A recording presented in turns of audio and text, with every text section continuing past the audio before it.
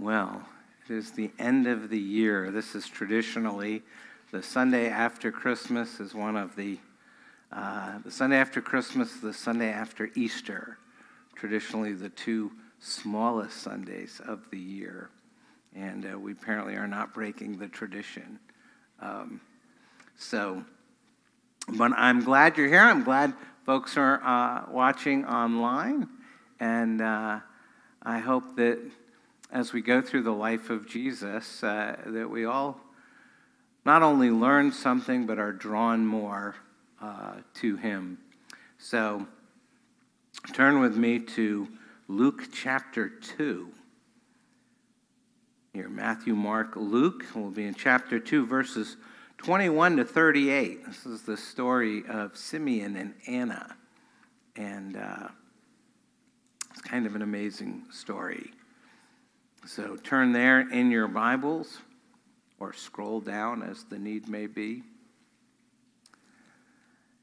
And let's listen carefully. As always, this is God's Word.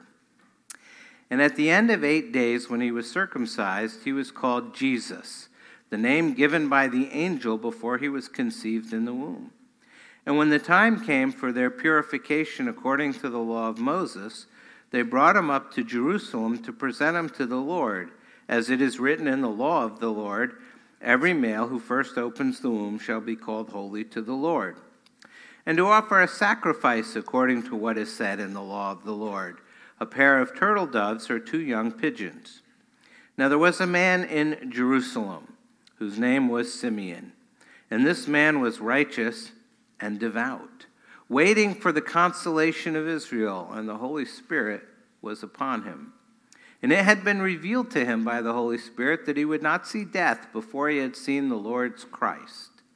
And he came in the Spirit into the temple, and when the parents brought in the child Jesus to do for him according to the custom of the law, he took him up in his arms and blessed God and said, Lord, now you are letting your servant depart in peace, according to your word, for my eyes have seen your salvation, that you have prepared in the presence of all peoples a light for revelation to the Gentiles and for glory to your people Israel. And his father and his mother marveled at what was said about him.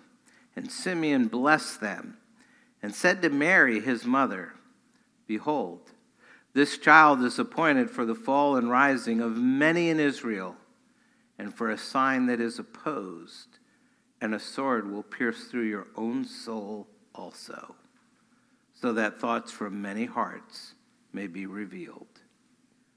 And there was a prophetess, Anna, the daughter of Phanuel of the tribe of Asher. She was advanced in years, having lived with her husband 7 years from when she was a virgin, and then as a widow until she was 84. She did not depart from the temple, worshiping with fasting and prayer night and day. And coming up at that very hour, she began to give thanks to God and to speak of him to all who were waiting for the redemption of Jerusalem. The word of the Lord. Thanks be to God. Let's pray. Heavenly Father, thank you for giving us the scripture and making us your people. You've brought us to the Gospel of Luke this morning to experience this epic drama of Jesus together. Sometimes we take the Christmas story for granted, keep us from being jaded or complacent about the coming of Christ. This Christmas season, we pray that you would give us understanding. Help us to see what you have done and what you will do. Help us to be amazed. Help us to wait and help us to wonder. And so, Lord, once again, teach us what to believe, teach us how to live. Build our faith, draw us near, and help us learn from you this morning. And so we pray, speak through these words of this gospel today. And by the power of the Holy Spirit, help us see Jesus as we spend this year walking with him. For in his name we pray. Amen and amen.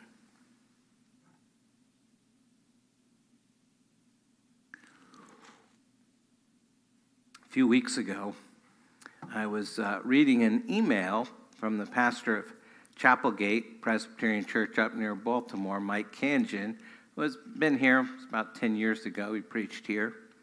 And he shared a fascinating story about one of the other pastors on his staff. He's got quite a number. It's a large church. But he wrote, "For years, we have had the privilege of a Korean pastor on staff. His name is Tai, and he translates our sermon manuscripts into Korean and other languages. Following worship each Sunday, he leads our internationals, sifting through the messages, the nuanced language, the humor, all of it, to discuss God's grace. He is amazing, and his effect has been transformational. His 100-year-old mother lives in South Korea, and from time to time, when she becomes ill, he flies over to visit with her and the rest of his family. This year, when he returned to Maryland, we observed that he had dyed his hair from gray to jet black, and he cut it much shorter than he normally keeps it. In short, he was initially unrecognizable. We chalked it up to a shameless attempt to look younger, behind his back, of course.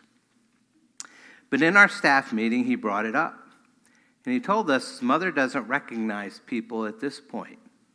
So he decided to make himself look like he would have looked to her 30 years ago. And it worked. This woman who had been lost in the fog of dementia came alive and celebrated her son and family. I love that story. I think that's amazing. What a wonderful way to honor an elderly parent. As we saw in Timothy and Titus this fall, there's a great emphasis in the Bible on the necessity for honoring the older saints among us. And we've come through Advent, and now we see that principle at work here in Luke 1 and 2. You ever wonder, why is it that Elizabeth, Zechariah, Simeon, and Anna are all so very old? Why did God ordain that the parents of the last prophet be elderly and the parents of the Messiah be so much younger? Why are the two witnesses, Simeon and Anna, on the point of death when they see Jesus and testify about him? The questions arise not just out of curiosity, but because in each case, Luke himself seems to stress their age. And there's a couple clues that suggest some reasons for this. First, in all four cases, these older folks are presented as devout and godly saints.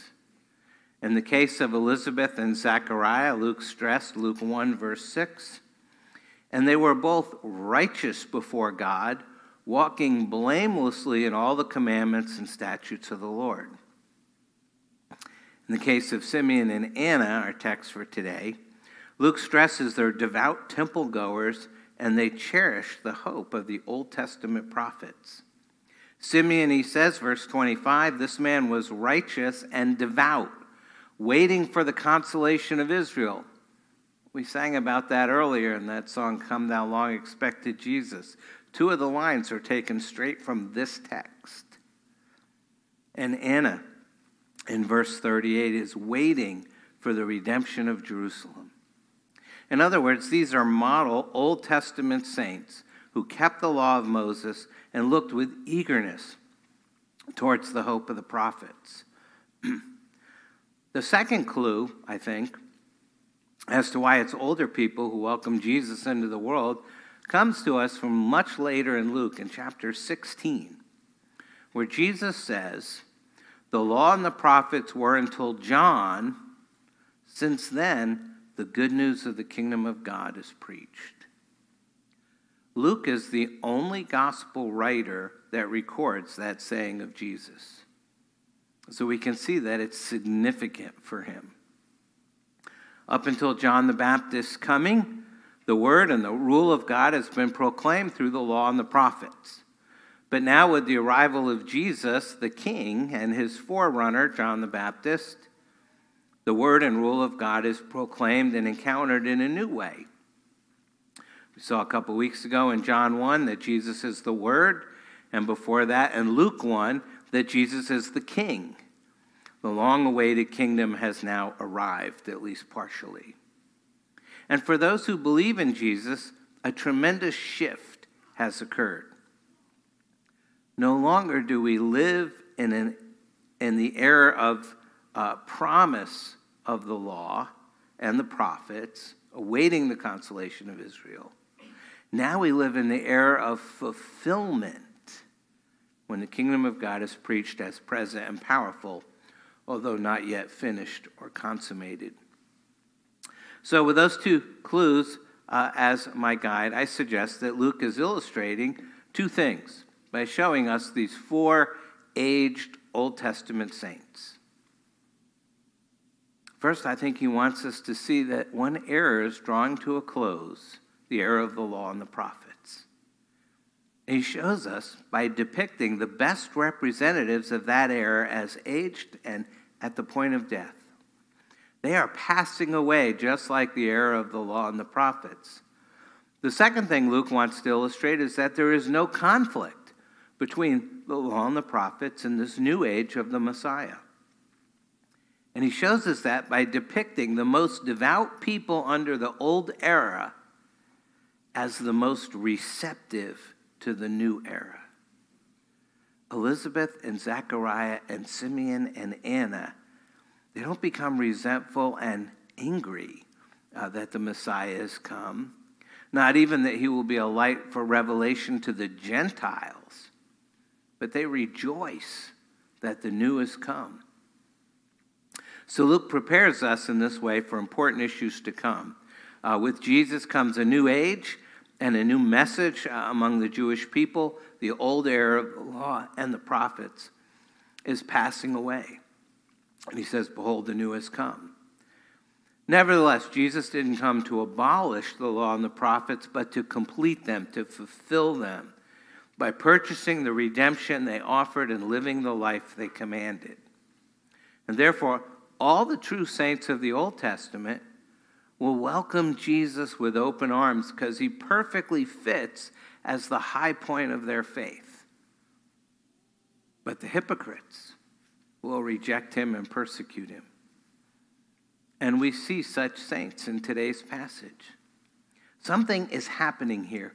Great prophecies are given to Joseph and Mary, but they don't know just how these prophecies are going to play out. We know because we have the perspective of time. But Joseph and Mary have a long wait ahead of them. And so today in this passage, we're going to see they have something to learn from two people who know what a long wait really is. We pick up the story in the Gospel of Luke, chapter 2. We have a shift from old to new here as well. So far in the story, we've seen the work of God revealed in somewhat ordinary lives. Clearly, the birth of Christ has inaugurated something new, a new covenant. But the people we've seen up to this point are clearly old covenant people. We started with Joseph and Mary, both descendants of King David. We met Elizabeth, named after Aaron's wife, Aaron being the first priest in the Old Testament. We met her husband, Zechariah, who's a priest who served at the temple. And we're told that she's going to give birth to John the Baptist, who is really the last Old Testament prophet. And other than the angel Gabriel, everyone we've met has been pretty ordinary. Even in the lengthy genealogy we went through, aside from King David, most of the people highlighted there were poor, oppressed outsiders. And in this passage, we meet Simeon and Anna, two more ordinary people. But these folks are older, and they're wise in spiritual things, and they're devoted to worshiping God. So the story starts with a covenant dedication, verses 21 to 24. And at the end of 8 days, when he was circumcised, he was called Jesus, the name given by the angel before he was conceived in the womb. And when the time came for their purification, according to the law of Moses, they brought him up to Jerusalem to present him to the Lord as it is written in the law of the Lord, every male who first opens the womb shall be called holy to the Lord. And to offer a sacrifice according to what is said in the law of the Lord, a pair of turtle doves or 2 young pigeons. Now, Mary and Joseph, clearly they're following the law. 4 times we're told they follow the law. First, and they do what it says for firstborn sons. They have a circumcision ceremony where the covenant sign is applied and his name is given. And while both are significant, I want to focus on Jesus' name because this is what's really different. See, Jesus' name literally means God is salvation. And remember that both Mary and Joseph had been told separately by the angel Gabriel to name the child Jesus. I think how it was presented to Joseph was most significant because it says, Matthew 1:21, she will bear a son and you shall call his name Jesus, meaning God is salvation. For he will save his people from their sins. He will save his people from their sins. Not all people, not any people, but his people. It's a great text to support the doctrine of election, but that's another sermon. He is salvation. He will save his people. And I'm guessing that Mary and Joseph probably talked about this 100 times. When the time came for Joseph to utter this divinely chosen name, I'm guessing it was emotionally overwhelming to stand there and say, this child shall be called God is salvation. This child, our baby, is our salvation. How about that for an entry in the baby book? We hold in our hands a baby who will be God's salvation for his covenant people. How could we not dedicate him to God? And so again, in obedience to the law, they go up to the temple to do just that, to dedicate their firstborn son to God.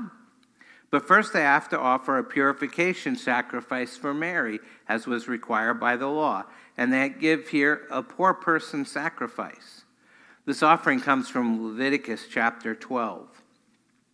And there it says, when the days of her purifying are completed, whether for a son or for a daughter, she shall bring to the priest at the entrance of the tent of meeting a lamb, a year old for a burnt offering, and a pigeon or a turtle dove for a sin offering.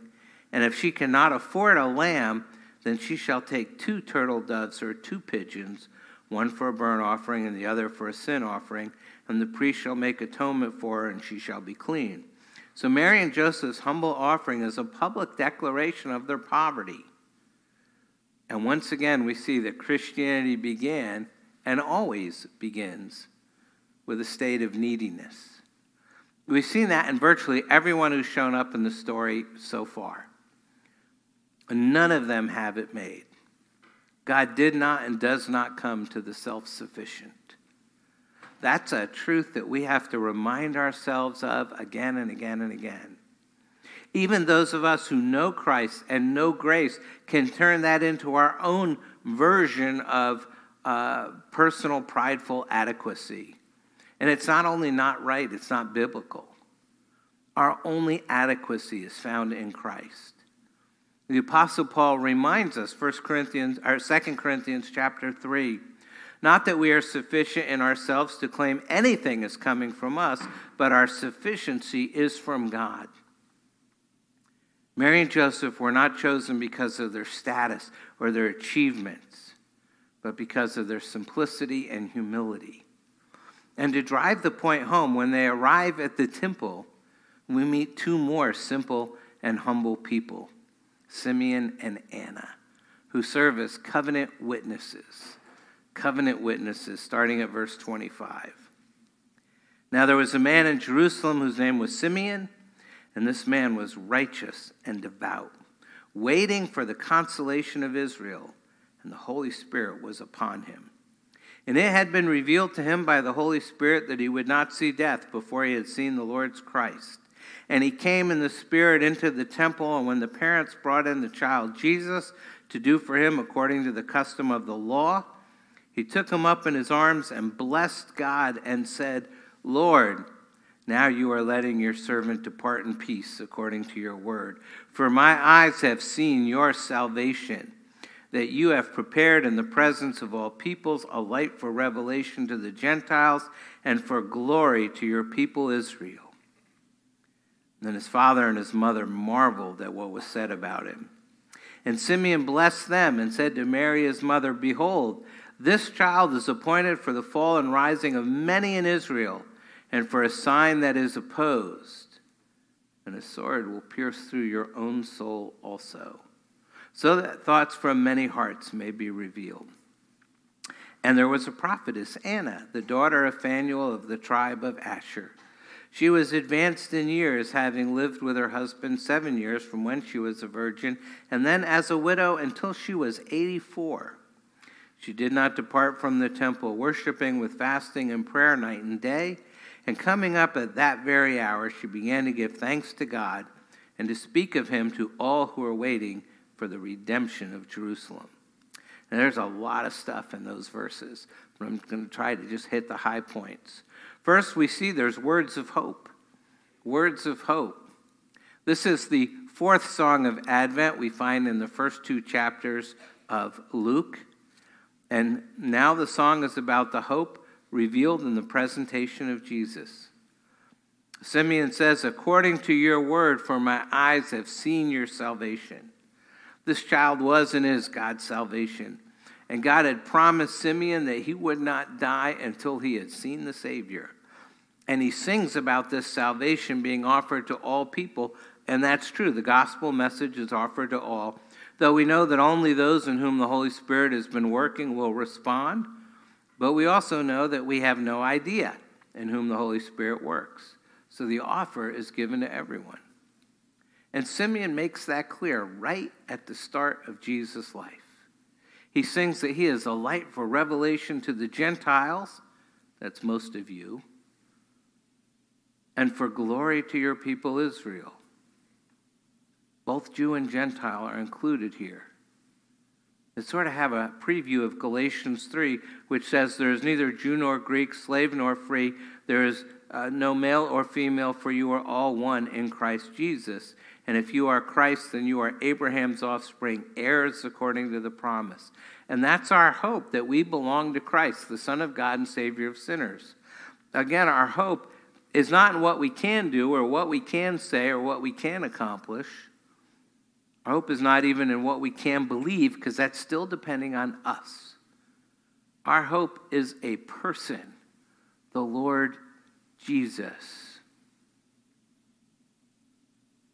We just heard a profession of faith.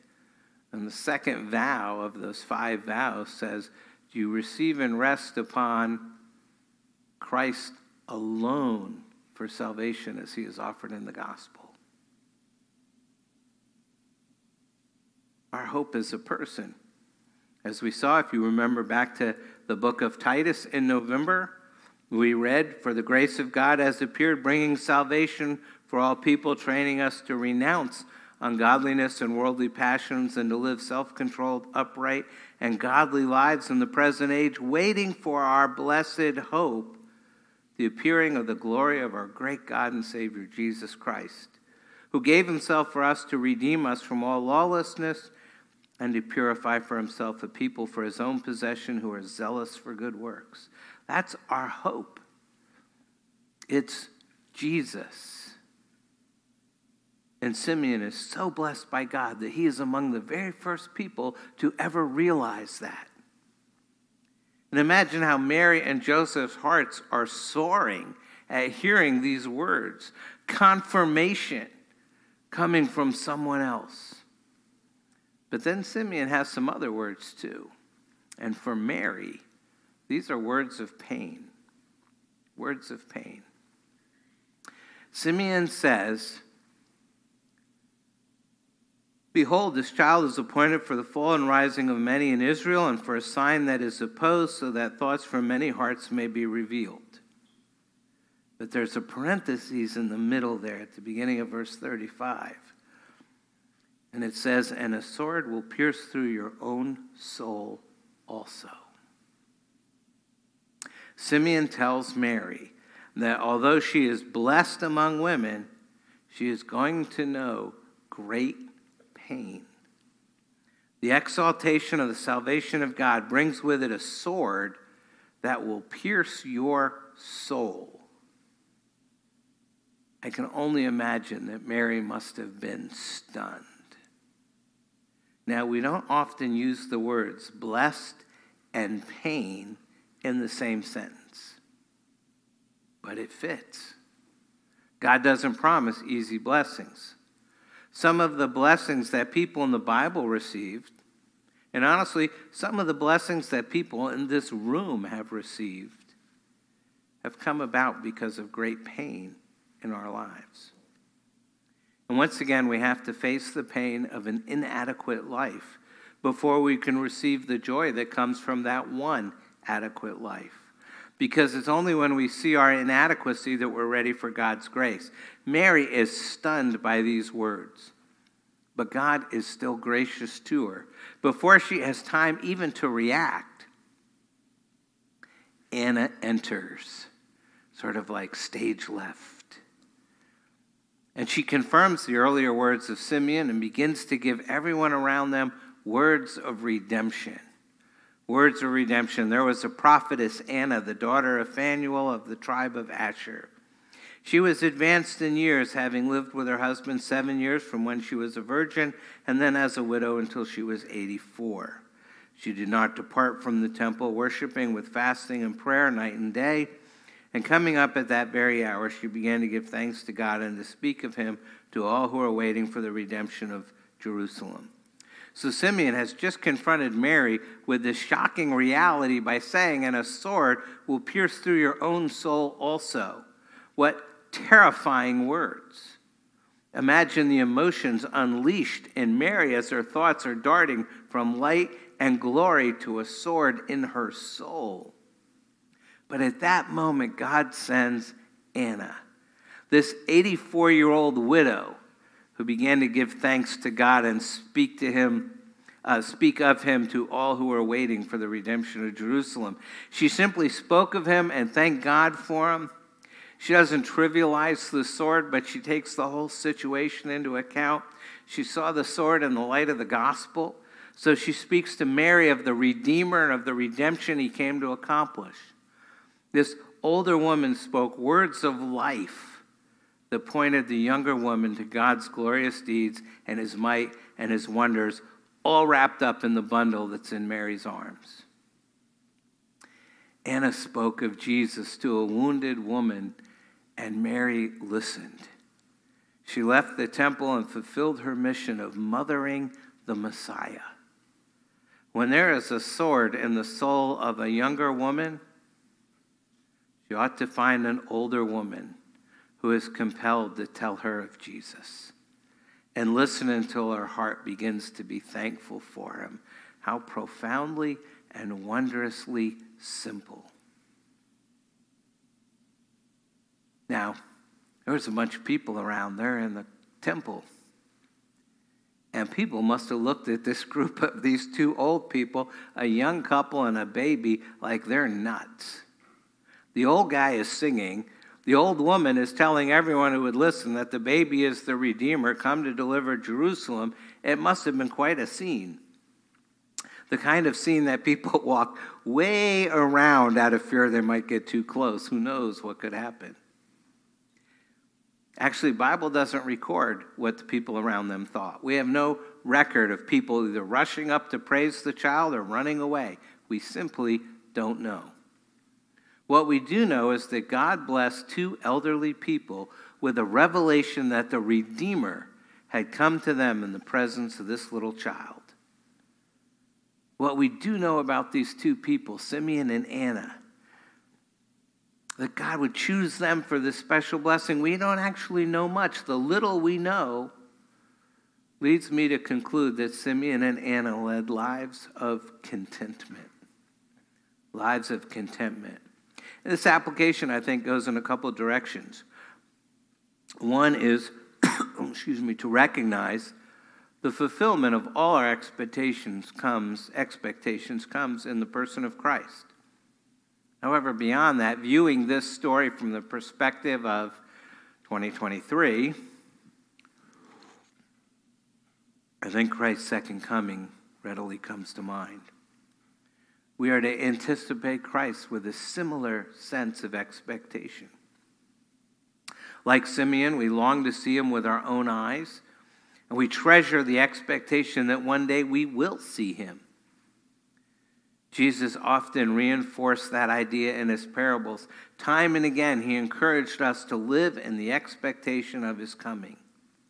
Simeon then is a model of expectant living. His posture of faithful anticipation is one that ought to fundamentally characterize the Christian life. There's little doubt that Simeon and Anna led faithful lives, but I think there are some elements of their faith that enabled them to live contented lives as well.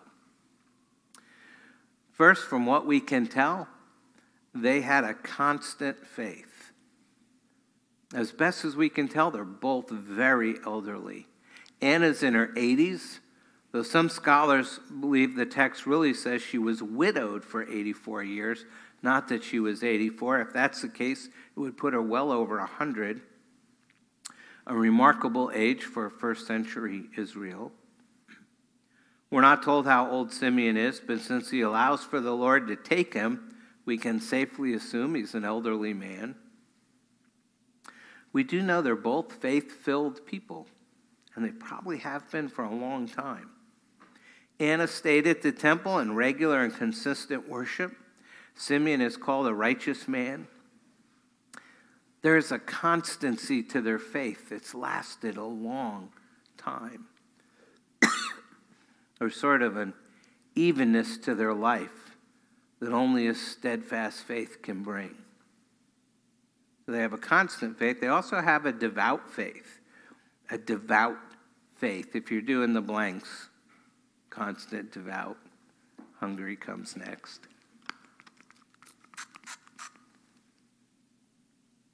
My daughter says she listens for that sound when she...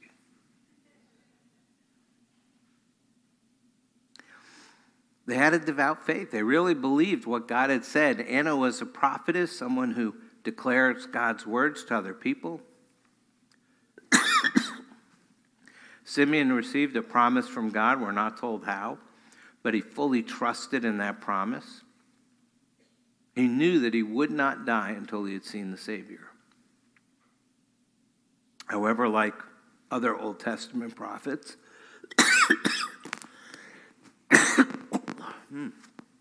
excuse me, something feels caught.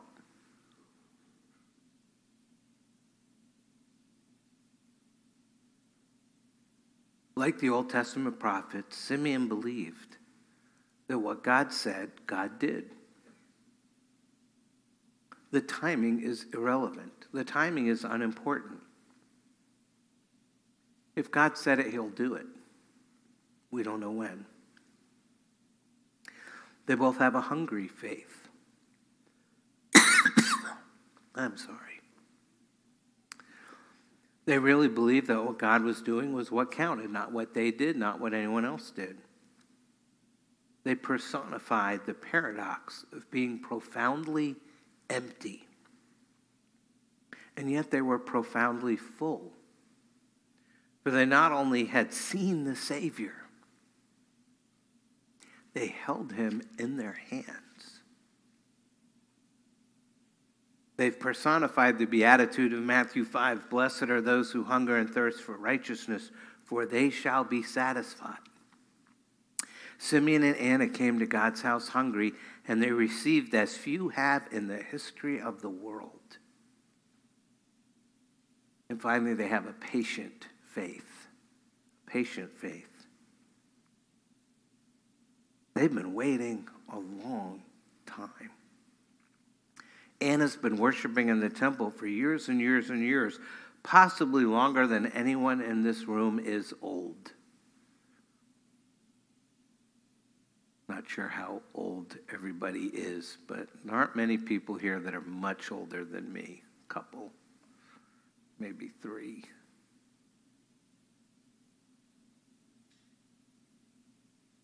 She's been waiting at least as long as I've been old. Simeon says, we're told he's waiting for the fulfillment of God's promise. How long? We don't know. But he comes to the temple looking for the promised one of God, and one day, with trembling arms, he lifts the small baby from the startled virgin, and he sings. It's got to be a remarkable sight. He personifies the prophecy of Micah 7. But as for me, I will look to the Lord. I will wait for the God of my salvation. My God will hear me.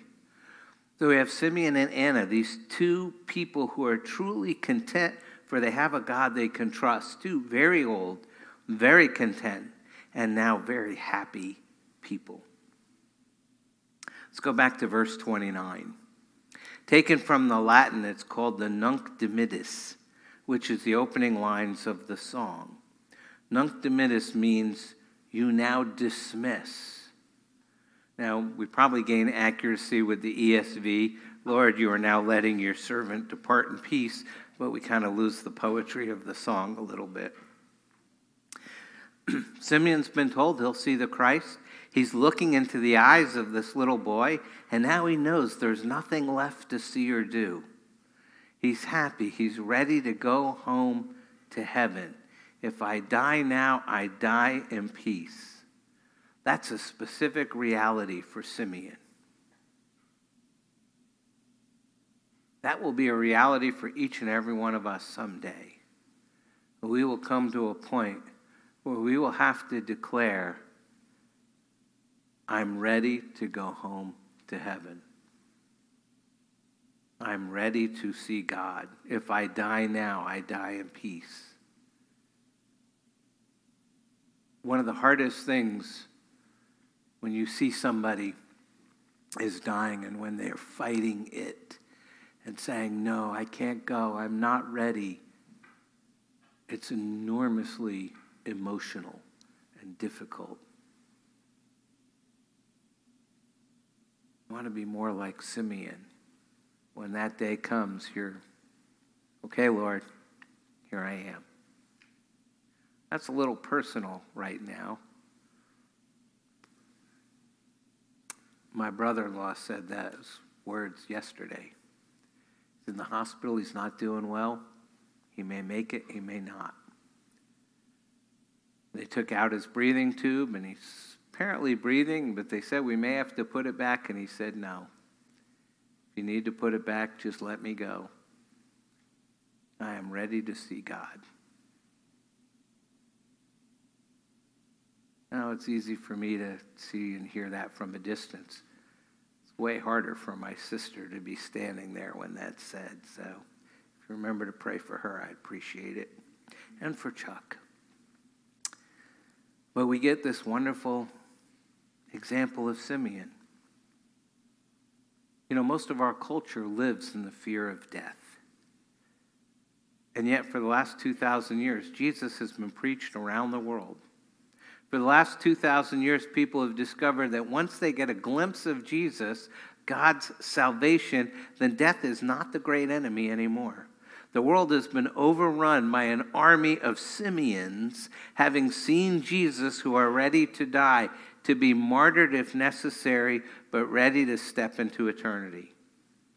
And after pondering Luke's account of the birth of the Savior, are we convinced?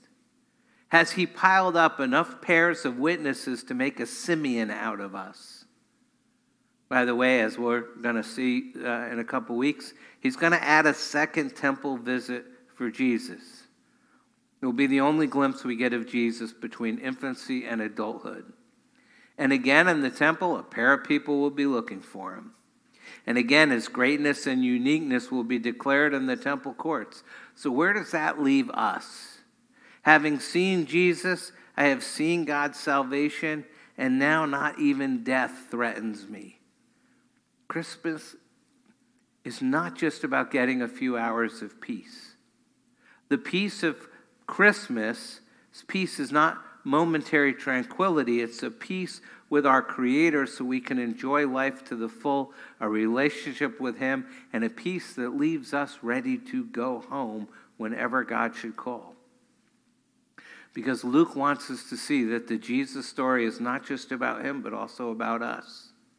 These texts, especially these Christmas stories, where Jesus hasn't done anything yet, reveal God at work. And we see how God approaches people. God takes people who are outsiders and makes them insiders, involved in a relationship with the God of the universe, who makes them followers of Christ. People who are called to live a life that looks to God because he's poured out his grace on those of us who understand our own inadequacy and that have turned to Christ and received forgiveness and new life. And that's grace, getting what you don't deserve. We are starting a new year tomorrow. And it can be a year where we live contented lives, even though some things may happen that are well beyond our control. Or we can live resentful lives because we don't have that control. It all comes down how we view our own lack of self-sufficiency.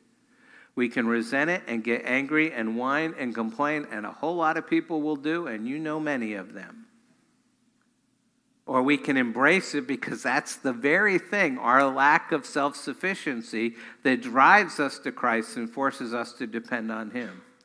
Luke tells the story of how Jesus revealed that grace, and the church has to show what that grace looks like, especially when we're not very self-sufficient. And you're not going to be totally self-sufficient.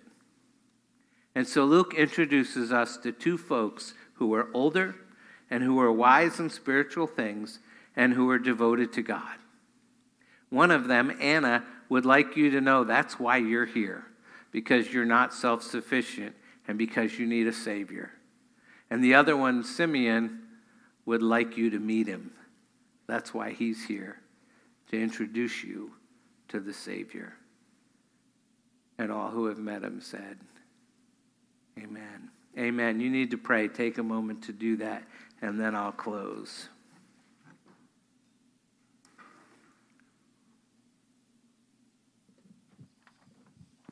Let's pray. Dear Lord, it's not quite a week after Christmas. Many of my neighbors already started taking down their lights and trees. It seems we're always in a hurry for the next thing. Traffic never moves fast enough. Waiters don't bring our food soon enough. The mail isn't delivered quick enough. And this year, the after Christmas sales began 2 weeks before Christmas. I'm no exception to this hurried way of doing life. And I guess this is one of the reasons I'm so drawn to Simeon. He's a man who seemed to live at a different pace than I do. We know so little about this righteous and devout man, but we do know he's waiting for the consolation of Israel, longing for the arrival of the Messiah, anticipating fulfillment of promises that God alone can keep, hoping to see Jesus. 8 days after your birth, Simeon took you into his arms. Jesus, you by whose arms all things have been made and are sustained, whose arms would be stretched out on a cross 33 years later. Whether or not he expected to die soon, the peace that resulted from that embrace changed everything. Jesus, it's only because you've embraced us in the gospel that we can have the same peace that Simeon experienced. For you are God's promised salvation for Israel, for Gentiles, for us. In you we found the consolation and comfort which can't be found anywhere else. You are our forgiveness, our righteousness, our ballast in the storms of life, our sanity in the chaos of relationships, our hope amidst the uncertainties of this world. As we're on the verge of beginning a new year, may the peace of your grace help us to live by the pace of your peace. Jesus, at the end of this Christmas season, by the power of the gospel, slow all of us down. Settle us down, focus us on yourself, focus us for living in the light of the full and final consolation of your second coming. If we're going to be in a hurry about one thing this year, may it be to linger longer in your presence. Everything else will take care of itself.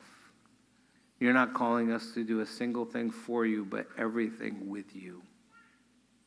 Heavenly Father, thank you for the gospel of your Son.